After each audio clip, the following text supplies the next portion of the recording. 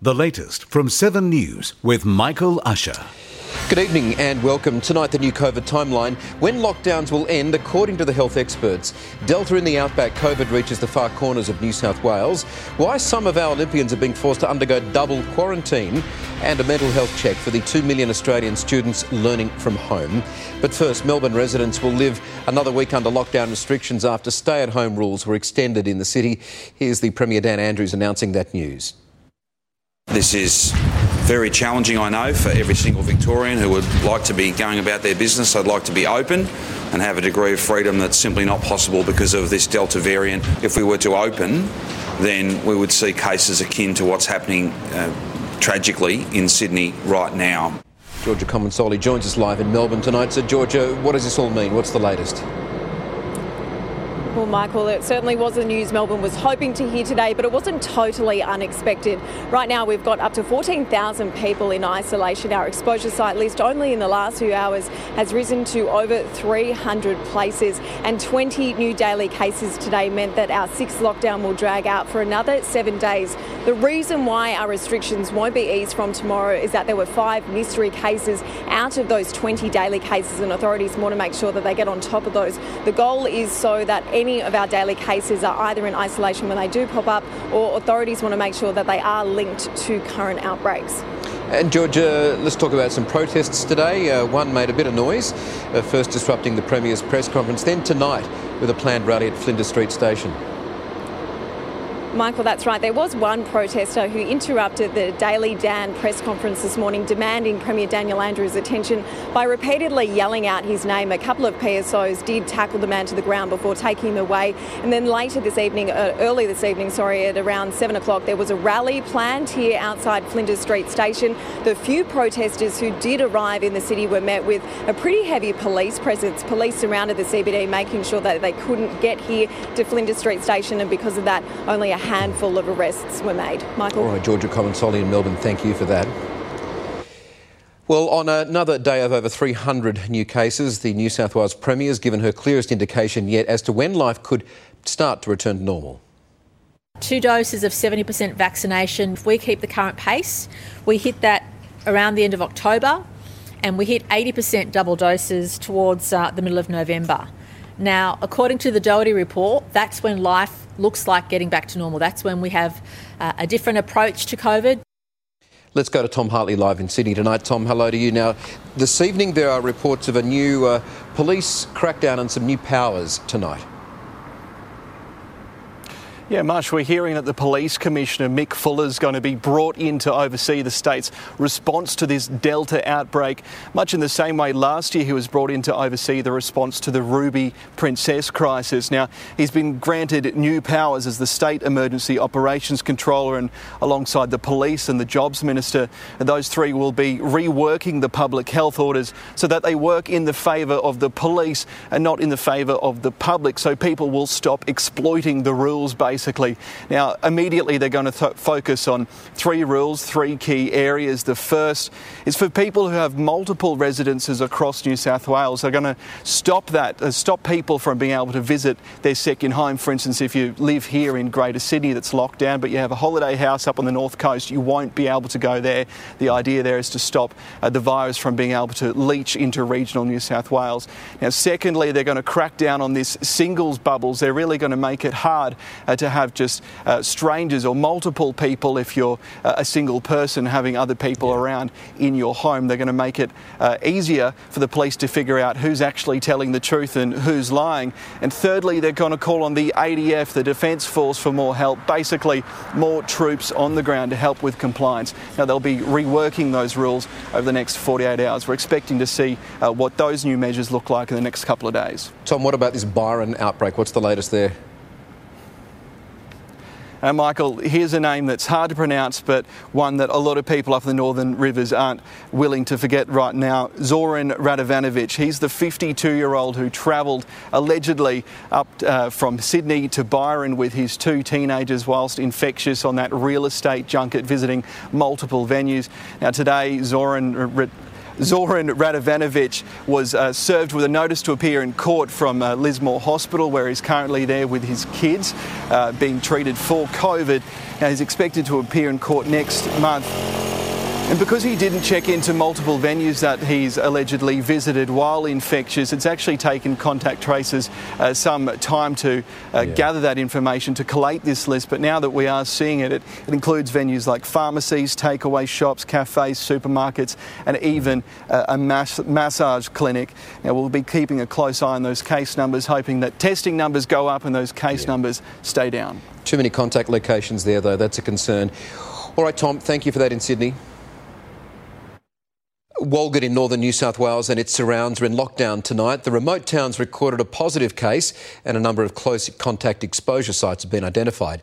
I'm joined now by the member for Barwon Region, Roy Butler. Roy, thank you for your time on the latest tonight. No problems. What do we know about the case so far, Roy?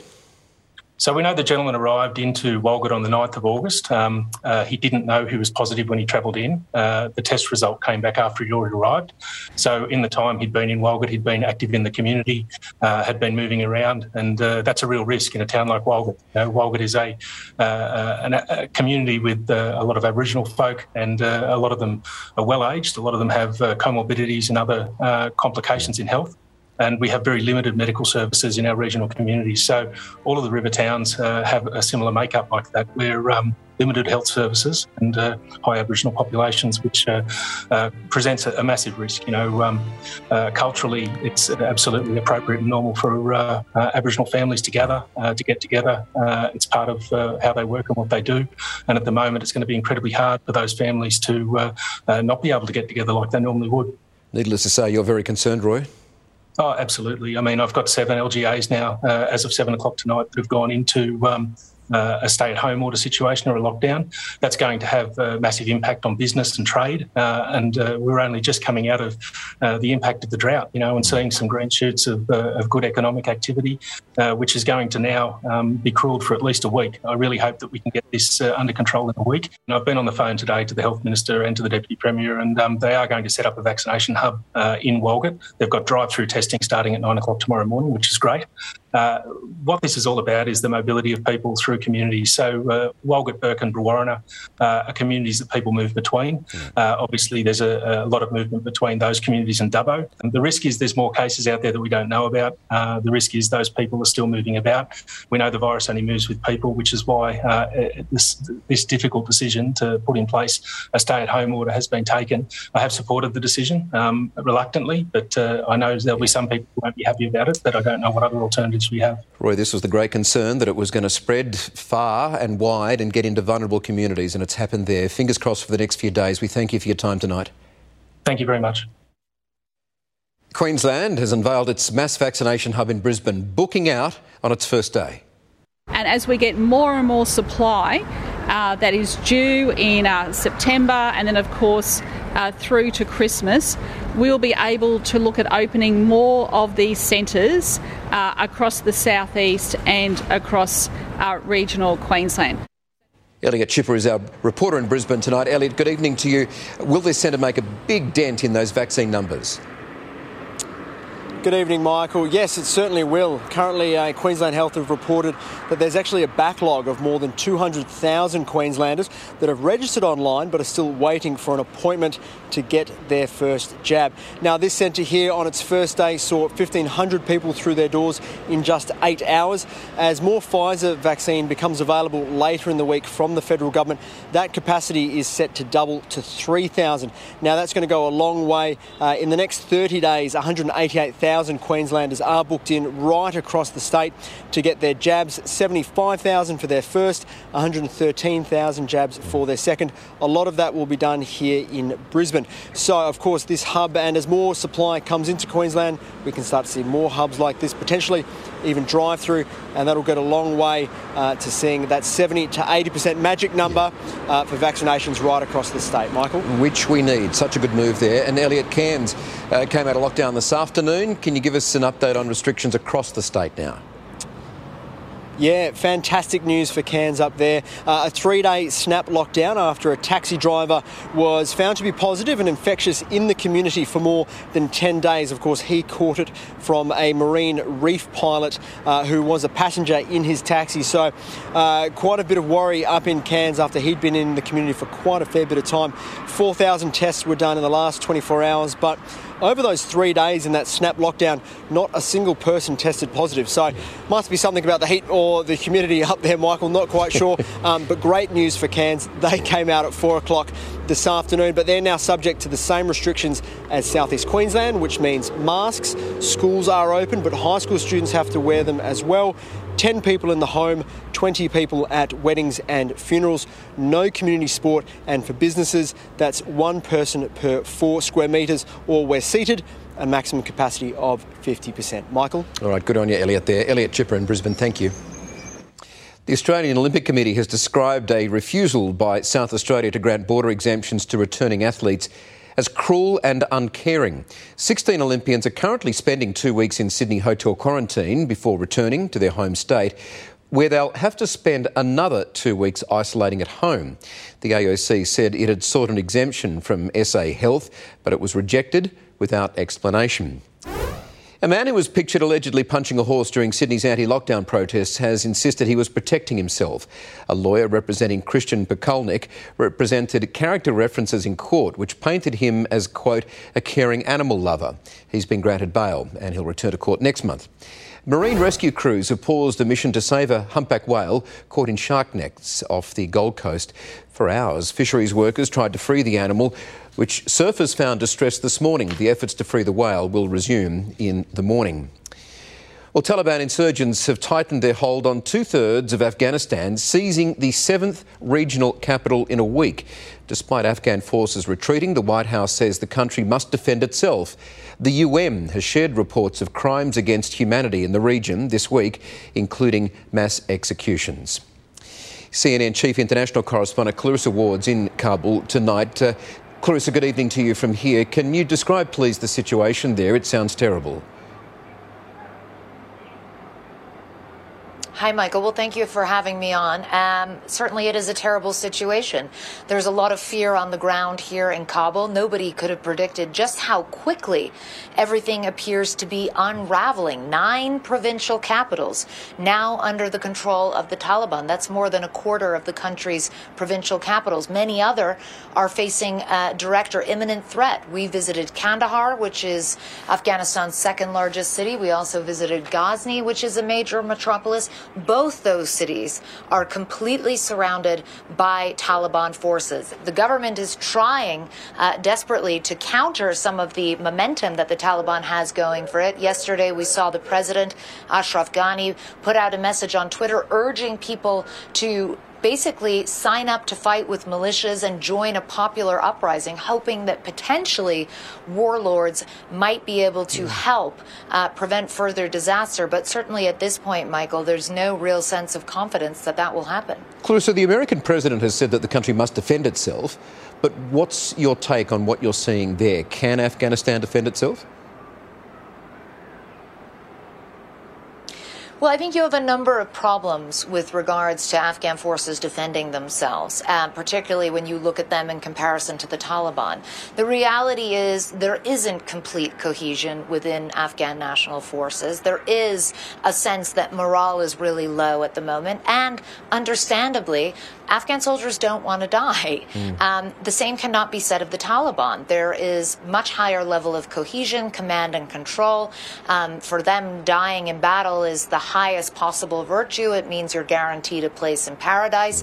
And so they simply don't operate in the same way that a traditional fighting force would, which makes it a formidable enemy for the Afghan forces to try to fight back against. We drove past a checkpoint yesterday, an Afghan small base on the edge of a major city. And we literally saw Afghan commandos running from the base, hailing down civilian cars, getting in those cars and booking it out of the area because they were coming under fire from Taliban forces. As long as that kind of thing continues, whereby you see people deserting, running away, surrendering, then it is, just a reality that the Afghan government is not going to be able to stand the test of time and face this threat from the Taliban. Clarissa, I was going to ask you just how safe foreign workers or translators, journalists like yourself are there right now, but I'm wondering whether the more poignant question might be, how safe are the women in Afghanistan, the children? We know the Taliban's inflicted all sorts of crimes on them in the past. How safe is the general population? Listen, I think it depends what perspective you're looking at it from, Michael. If you're just looking at civilian casualties, they're very high right now. We visited a hospital in Kandahar. They said they'd seen double the amount of weapon-wounded patients in the first 6 months of this year as opposed to the year before. So civilian casualties are way up, which means that women are getting hit more as well. If you're talking about things like education, women's rights, that's a different story. But there can be no question that they're facing a really bleak and uncertain future. The Taliban swears up and down that they've changed their ways, that they will guarantee women their rights under Islam, that they will be able to be educated. But we just spent some time in territory where we were hearing a very different story from people on the ground, that they weren't going to educate the girls, that the only education they were giving those girls was sort of religious education, teaching them Quran. And so there is a very real fear, particularly in the cities, particularly from women who are educated, particularly for those women who have had to fight so hard to get to where they are. And now they're seeing in a matter of months, this whole thing could be reversed. It's deeply concerning. Clarissa Ward, I very much appreciate you talking to us tonight, and thank you for your time. A British man has been arrested in Germany accused of spying for Russia. The 57-year-old man, known only as David S., worked at the British Embassy in Berlin and was taken into custody for allegedly passing documents to Russian intelligence in exchange for money.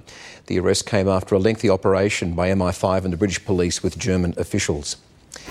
Supporters of WikiLeaks founder Julian Assange have gathered outside London's High Court. A preliminary hearing is underway over the decision not to extradite Assange to the United States.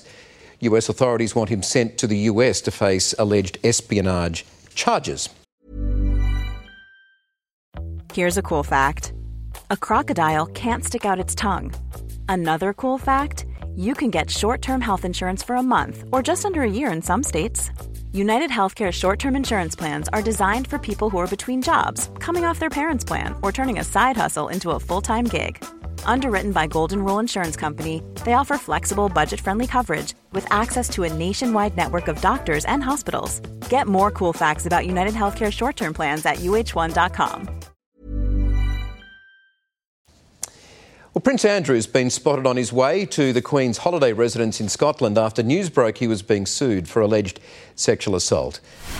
Our Bureau Chief Hugh Whitfield is live at Buckingham Palace now with more. Hugh, good evening to you. What do we know about this meeting at Balmoral?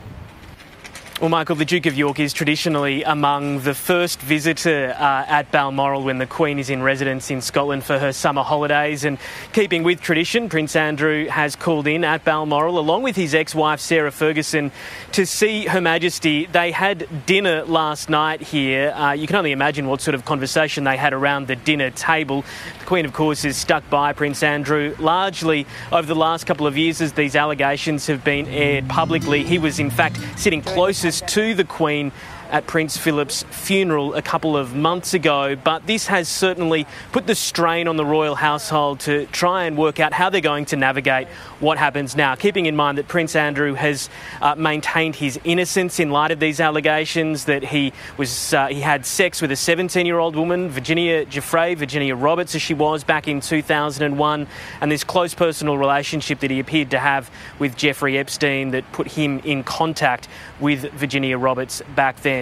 He maintains his innocence. He maintains that he never met Virginia Roberts, and he is offering a firm no comment through his representatives right now. The thing for Prince Andrew is, though, that the royal household is going to have to work out how they're going to deal with the Duke of York going forward, and that could mean taking away his right to live at the Royal Lodge.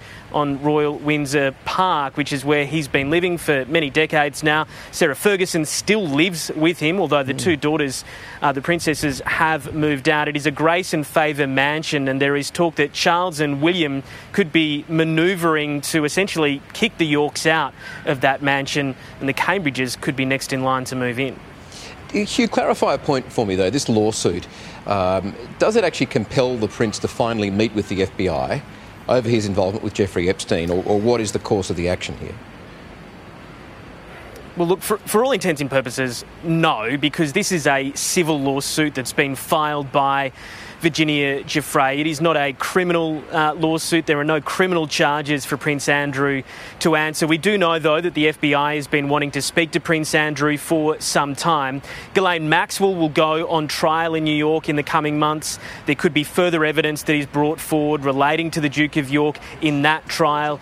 This trial, this civil trial involving Virginia Giuffre, is likely to take place mid-next year. Her lawyers say that Prince Andrew's lawyers have been non-responsive when they've tried to reach out in relation to this civil claim. They say that he's going to have to answer to the court at some point, but he's here in the UK. They need to serve papers on either him or his representatives.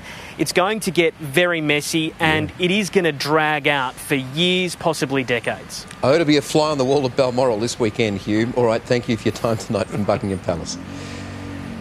With Australia's two biggest cities in lockdown, state premiers and the Prime Minister agree vaccinations are our only way out of the pandemic. But how quickly can we reach our targets? And is the elimination strategy gone for good? Professor Catherine Bennett from Deakin University joins me now for Melbourne. Catherine, good evening to you. The path to freedom is certainly being paved with the vaccines on a policy level. This whole race to zero seems to have disappeared from all the narrative. Is herd immunity achievable when a chunk of the population refuses to be vaccinated? Well, there's some good news there. I think latest polls have suggested it's now only 10 or 11% planning not to be vaccinated. And we're certainly seeing an escalation in uptake. I think at the end of the day, the Australian plan is really about not focusing on cases, not focusing on zero cases, but really making sure we've got the vaccination coverage with the public health response support to make sure we don't get overwhelming case numbers. So it might be that Delta's just brought forward that conversation about when we learn to live with the virus at contained lower levels in the community. Would you agree this week that we've turned the vaccine corner? Yeah, look, I think there's been a real kick on, and there's an incredible appetite. There's a lot of people who've been waiting for a long time in those under 40s who are now, really keen to have the opportunity to get that vaccination done, and just to feel that, we're taking that next step into the next phase, whether that's phase C on the plan, or whether it's just starting to get away from these rolling lockdowns. I think the phases, they've almost gone out the window in a weird way, haven't they? I know of at least 5 people in our close family and friend circle aged 18 to 24 who've all gone and got AstraZeneca this week. So hesitancy about that vaccine has also started to dissipate as well. Oh, absolutely. And it is a very, very small risk. But now the other risks that you're weighing up there, the risk to your personal health, if you're in a city where you've actually got virus and you've got a real risk of contracting the virus, I think people now realise that imminent risk from the virus itself, from the infection, is something to be avoided. So you don't want that to drive people to vaccination, but it's certainly made, I think, that risk judgment for people a little clearer. So that's good to see. So, Catherine, based on the current vaccine trajectory, with 80% of Australians expected to be vaccinated by, I think, mid-December is fair to say, when do you think lockdowns could end for good? The idea is the vaccine itself is doing the heavy lifting. That's doing the work that lockdowns normally do. Yeah. Then you can concentrate on using your test, trace and isolate and quarantine programs just to make sure that you still manage infections in the community. So I think we're in a position now where we'll be transitioning through our vaccination levels with a better understanding of how much control that gives us, and when we can then feel finally confident with this variant that's circulating that we're actually have it under control and lockdowns are a thing of the past. Well, let's not even think about another variant for now, although we know that's a possibility, but we'll see. All right, the vaccine rates are good. Professor Bennett, thank you. Thanks, Mike.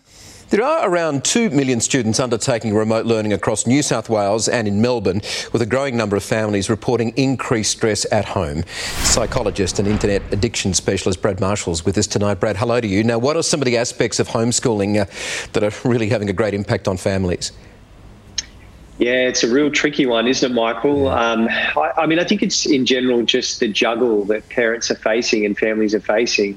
When you look at parents that are trying to, for the most part, work from home, and then they're trying to do the parenting as well, and then they're pseudo-teacher and doing the remote learning and trying to keep on top of all of that, it's just become incredibly difficult and a lot of strain, I think, on a lot of families. It is. I've witnessed that from quite a few people that I know too. I guess the phrase "pick your battles" comes to mind. Which ones do we pick? Parents need to give themselves a bit of a break, focus on sleep and exercise, and if you can, social connection. Don't worry too much about getting 100% of the work done every single time. If you're going to have full-blown meltdowns at home over doing that, if you're getting 80 or 90% done, then that's probably a pretty good effort.